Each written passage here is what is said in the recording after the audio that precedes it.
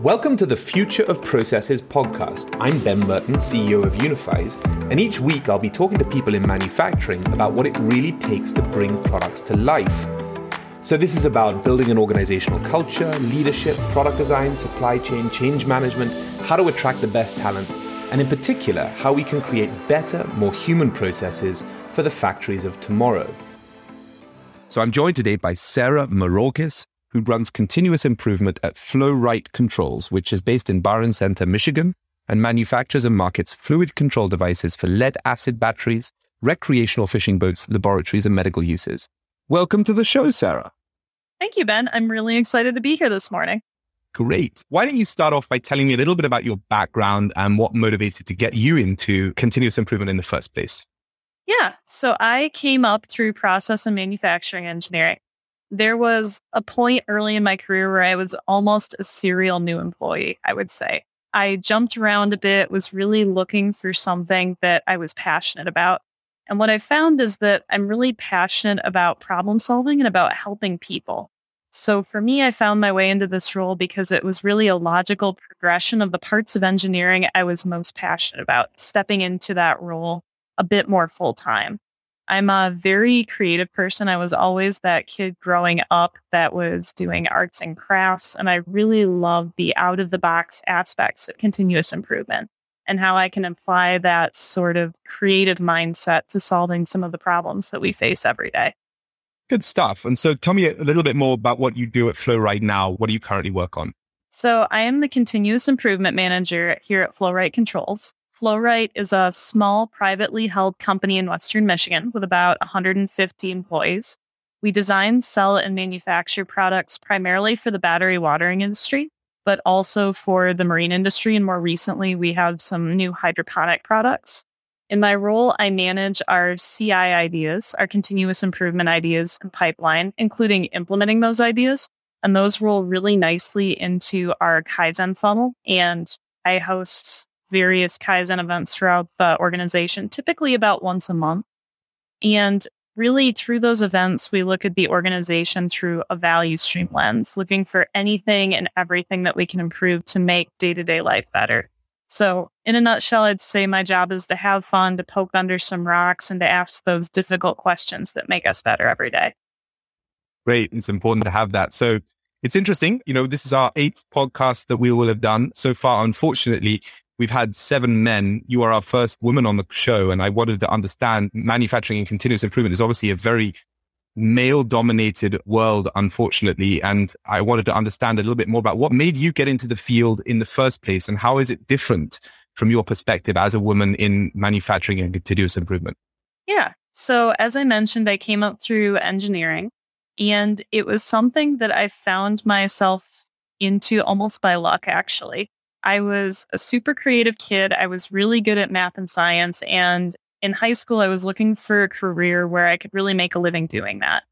And of all things, I read an article in 17 magazine about women in STEM. And it really pitched this idea of engineering as a place where you could solve problems, explore things you're passionate about. And what really spoke to me was the sustainability aspect.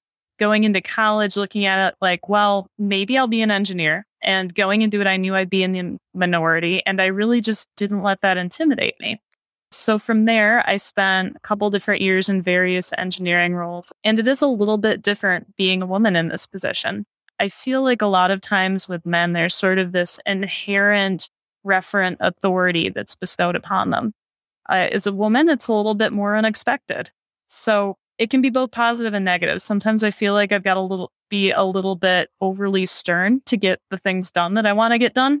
But at the same time, I've got a lot of freedom to be unexpected and take some of those out-of-the-box approaches to do things that people don't anticipate. Can you give me some examples of where you might have found it's worked to your advantage being a woman in a situation that might involve solving a problem around continuous improvement? One of the most probably ready examples that comes to mind is when we talk about repetitive motion injuries and ergonomics. Here at Flow-Right, we still do have a number of manual assemblies that people are doing by hand. And we live in a world in which many of the processes and products around us have historically been designed by men. So they're not necessarily the easiest to put together. And doing something once is one thing, but when you're doing it all day, every day, particularly not a big person, I've only got so much to work with here. So sometimes I got to put in a little bit of elbow grease. And for me, understanding that and how these impact us every day has really made a big difference. There's a number of different continuous improvement ideas and fixtures I've put in place throughout my role, both as continuous improvement manager and before that engineering. Things as simple as tables that go up and down so that you can adjust ergonomic height, putting a press in place to snap together fixtures so that you don't have to do it by hand all day, things of that nature. Yeah, interesting. You're right. I mean, I've spent a lot of my time on a factory shop floor. And of course, everywhere in the world, it does tend to be dominated by men. But it never obviously occurred to me that that would be one of the problems that you see, you would imagine. And I appreciate you bringing that awareness to me. So you mentioned about a Kaizen funnel. And I think what would be really interesting to understand a bit more of is what exactly is a Kaizen funnel as far as you're concerned? And how did you build it at FlowRight?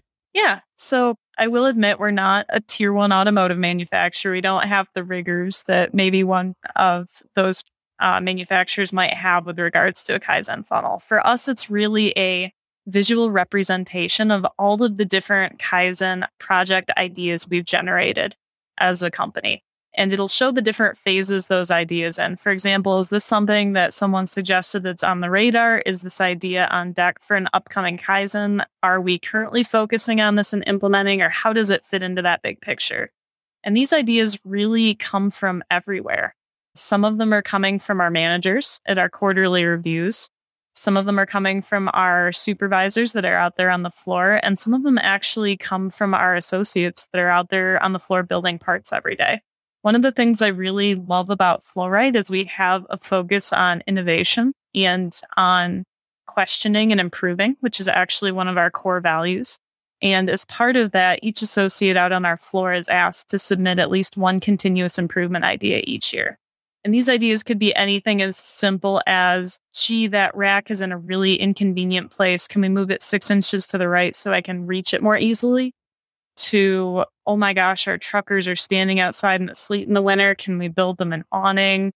To, let's renegotiate our natural gas contract to save ourselves thousands of dollars a year. So they really span the gamut. And some of those ideas are excellent fodder to become future Kaizens when we find a project big enough that it requires several people to come together for a few days to address. Right. It's interesting. And you've talked a lot about how working at FlowRight has been kind of impactful for you. Can you talk about how FlowRight is currently impacting society and how this affects your current role? Yeah. So FlowRight, as I mentioned, is a smaller company, but they really have an impressive sustainability focus across their product portfolio. So we talk about the marine products, which help prevent the spread of invasive species between bodies of water, which here in Michigan, we're all about. We talk about our battery watering products, which help prolong the life of lead acid batteries. And then at the end of the life of those batteries, they're actually fully recycled as an industry. It's one of the few industries that does that. And then recently, as I mentioned, we've broken into hydroponics products. We have new products out there that are meant to minimize resource usage in growing healthy plants. And it's really something that you see both across the products and then across the company as a whole. FlowRight also has an annual requirement that every employee spend at least one day doing a community service project, which are often hosted through work. And then, as I mentioned, also the continuous improvement idea suggestion. And those really mate very well with our core values of help first and to question and improve. How does it impact your specific KPIs or objectives? I understand from an organizational standpoint, you've got these great things that you're working on, but how does this translate down into what you do on a day-to-day basis? How does it impact your objectives as a continuous improvement head? Yeah. So as a continuous improvement manager, I am constantly going after the 8 wastes. And I realize depending who you talk to, there's a different number of wastes. We here at FlowRight recognize 8. Possibly the most visible impact on that is scrap. Everything that we're doing out there on the floor, we are attempting to improve quality and reduce scrap. At the end of the day, that is less resources wasted, less energy wasted, less product in the landfill. And we're also doing that in other ways when we look at other types of scrap. We talk about motion scrap or transportation scrap. If we can set up material flows that are logical and make sense, we're not wasting fuel moving those materials to and from different ends of our facility or to and from our suppliers. Right. And you manage this all in the funnel. So how many projects have you got currently in your Kaizen funnel at the moment? Yeah, so we typically host a Kaizen a month. In a given month, there's typically a Kaizen event that will be scheduled for that month. We typically have about 2 events in previous months that we've still got action items open for. And then we try to plan out 2 or 3 months in the future. So we'll have 2 hang-ons with action items being wrapped up, 1 in progress, and then 2 to 3 planned out in the future to attack. Right. And you do this visually. Do you have any examples of any of the things that you have or that you use for managing this? Right now, we're just using Excel sheets and SharePoint, and I guess scheduling through our Outlook calendar. So not particularly visual, not as visual as we would like. Do you keep anything on the shop floor at all in terms of any charts that help people understand this, or do you just do this all from an Excel sheet and printouts? So we have some of you think of traditional continuous improvement in lean. We have some of the posters of like the 8 ways, the 5 S's. We do have televisions throughout our facility with running slide decks. So the information on continuous improvement ideas received in the last month and implemented in the last month is displayed, as well as the report out information from our previous Kaizens. And then as a company, we have both SharePoint and an app that we use called Ready App, where we post the recordings of the previous Kaizen report outs for associates, and we push them out through the app as well. So that if anybody's curious on, what we were up to this last week as we ran around and moved things all around in production, they'll have the opportunity to follow up on that. Now, coming to some of the processes that you've improved, what is the most painful process that you currently manage today? What's the one that gives you the most grief?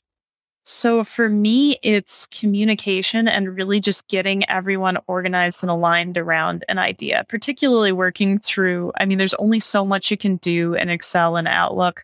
When we have the opportunity, we really like to try to include individuals from across the organization in our Kaizen teams. So on a given team, we might have a production supervisor, a few production associates from the plant floor. We may have a sales representative for the vertical. We may have a materials manager involved. We may have a trainer in our quality department involved. And particularly over the last 1.5 to 2 years with COVID, many of these people primarily work remotely. So attempting to bring everyone together, get everyone the background information they need, and then get out on the plant floor, all while maintaining that social distancing that has become part of our lives, has been very chaotic. Right. Yeah, I bet. When it comes to the other tools that you use to manage some of these challenging processes, what are the gaps that you currently see with the tools that are available to you outside? Have you experimented with anything else? Whether you see there being a role for software in any continuous improvement stuff, or whether you feel like software is kind of redundant and there are better ways of doing things than having to use software, apart from, of course, the mandatory Excel sheets. One of the things we've really pushed for in the last 6 months, I'll say it's really amped up, is we're looking at a paperless solution for a lot of our training and work instructions, which coming out of these continuous improvement events, we talk standardized work, we talk work instructions, we generate a lot of this documentation. And from our perspective, we've seen tools out there that might be fantastic, but are not particularly accessible to an organization of our size. The solutions may exist, but for us, we're a bit limited in what we can really invest in something of that nature. So unfortunately, we find ourselves falling back to SharePoint, to Excel, because those are the tools that we currently have to fill those gaps without a particularly high price tag. So for me, I would love to see something that is maybe a more modular solution or fills that need for an organization more our size. We use Epicor for inventory management, which, again, it meets our needs, but is a bit clunky in ways that we've customized it. Its ability to interface with other software packages is somewhat limited.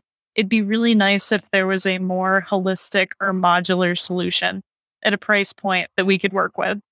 Yeah, it's interesting. I mean, as you say this, to what extent, it's very hard sometimes, though, when people talk about systems like this to put any kind of value on that. This is something we definitely struggle with, and I've struggled with over time, because it's hard to value that. Like, from a continuous improvement objective, what everyone's always trying to do is to put an ROI on every investment. How do you put an ROI on employee happiness at not having to click 400 times to create a non-conformance?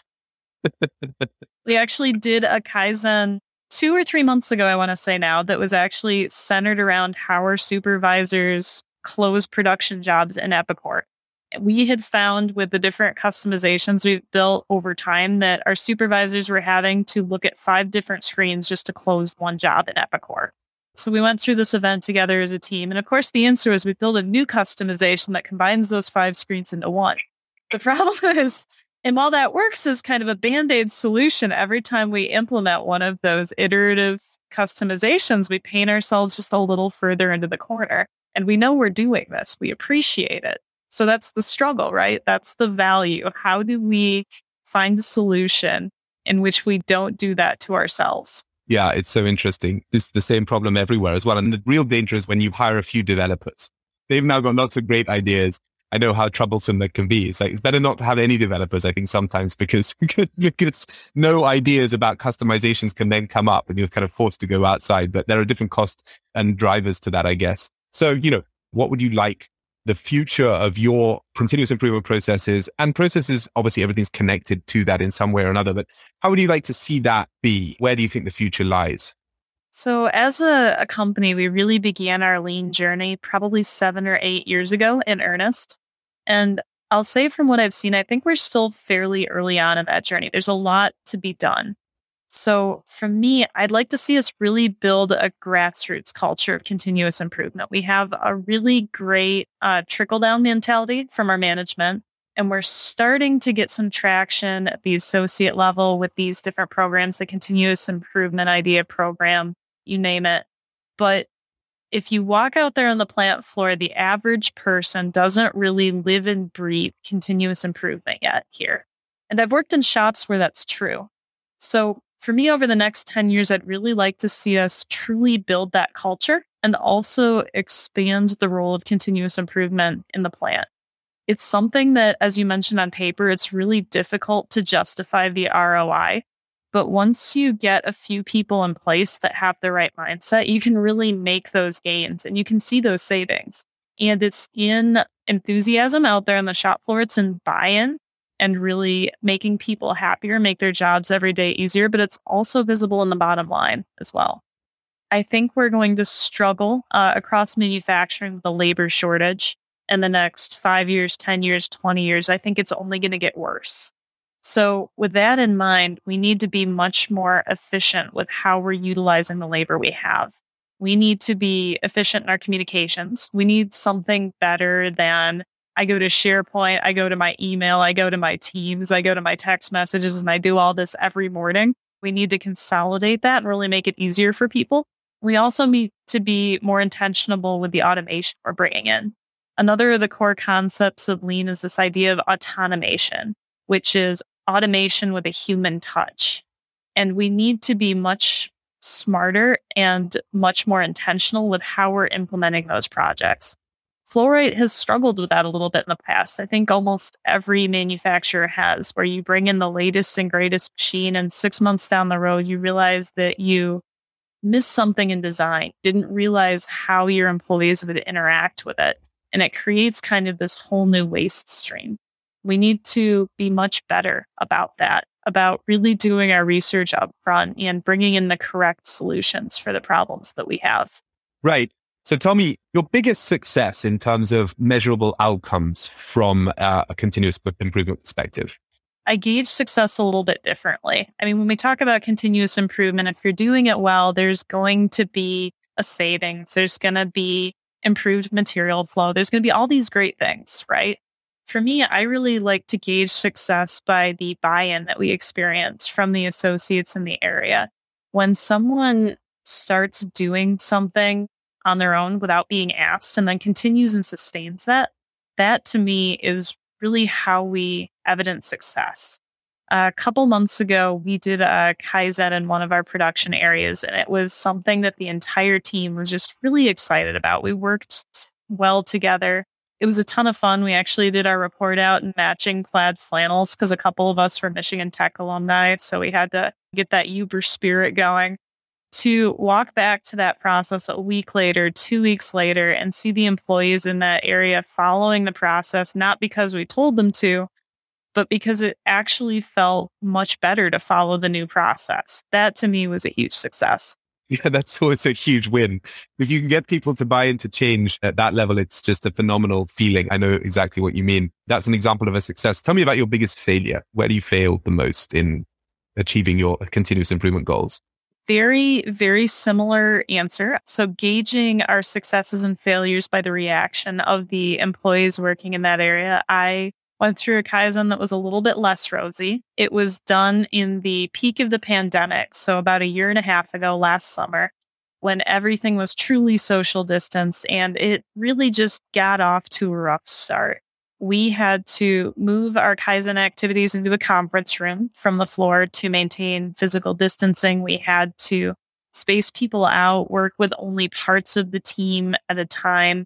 We didn't have the ability to really go out there to the plant and see things, get our hands dirty, and experience the process in its natural environment. And then on top of all that, we're dealing with the stress of the pandemic, and we also had some personality mismatches on the team. So it was something where we attempted to do a Kaizen. For us is typically like a week-long event on site. We're dedicated, working through the same thing all week. We attempted to do this over several weeks in a conference room under a lot of pressure. And eventually we got to where we wanted to go. But the buy-in really wasn't there when we came out of it. We really had to follow up with people and force them to follow the new process. And eventually, once we got to the point where people were following it, they conceded that, yeah, maybe this was okay. But going through it and having to really draw that out of people, to me, was a failure. Continuous improvement is something that people should believe in because it makes our lives better. It puts our cereal next to our cereal bowl in the morning so that we don't have to think about it.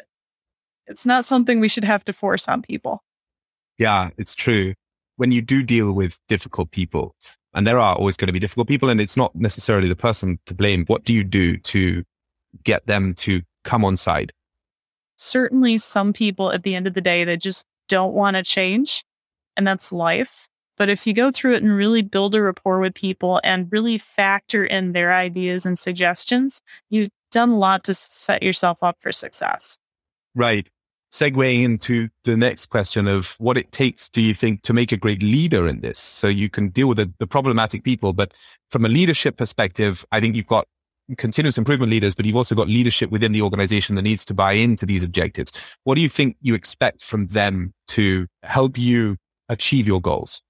So there is a great quote from Nelson Mandela that I really love regarding leadership. In essence, it is, a leader is a shepherd. He stands behind the flock, letting the most nimble go out ahead, whereupon the others follow. And that's the idea of continuous improvement. You should not be leading the charge as a continuous improvement manager. You should be shepherding from the rear. You should allow people to go out and implement their own ideas, ask their own questions. And when these things work, when they start getting traction, everyone will get on board and follow along. To me, you really should not be at the head of continuous improvement as a continuous improvement manager. You should be a facilitator and a cheerleader. And you should really recognize successes and also failures to help move everyone forward. Of course, I couldn't agree more. Now, we're coming to the end of the podcast, and I have one final question for you. What advice would you give to aspiring female continuous improvement managers? What would you suggest to them about making headway into a career that's similar to the one that you've pursued? I would love to see more women in this field. I would say don't be intimidated. Go for it. The sky's the limit, but also don't feel that you need to fit the classical mold of what people expect. I mean, we all have this preconceived notion of maybe not necessarily continuous improvement managers, but we all have this preconceived notion of an engineer. And I've got the comment a lot of times that I don't look like an engineer, because I don't. Like, engineers don't look like me. They're not typically young women with blonde hair. And that's what you need to seize and go for, right? You need to say, okay, that's the expectation, and I'm going to do things my own way. I'm going to break the mold. And there's a lot of value in that. And I think a lot of organizations are really seeing the impact that that diversity and that mindset can have on how they do business. Brilliant, Sarah. Thank you so much for joining me today and talking about all these things. It's been fantastic. Thank you for having me. I've really enjoyed it, and I'm looking forward to listening to your future female guests. Yes, exactly.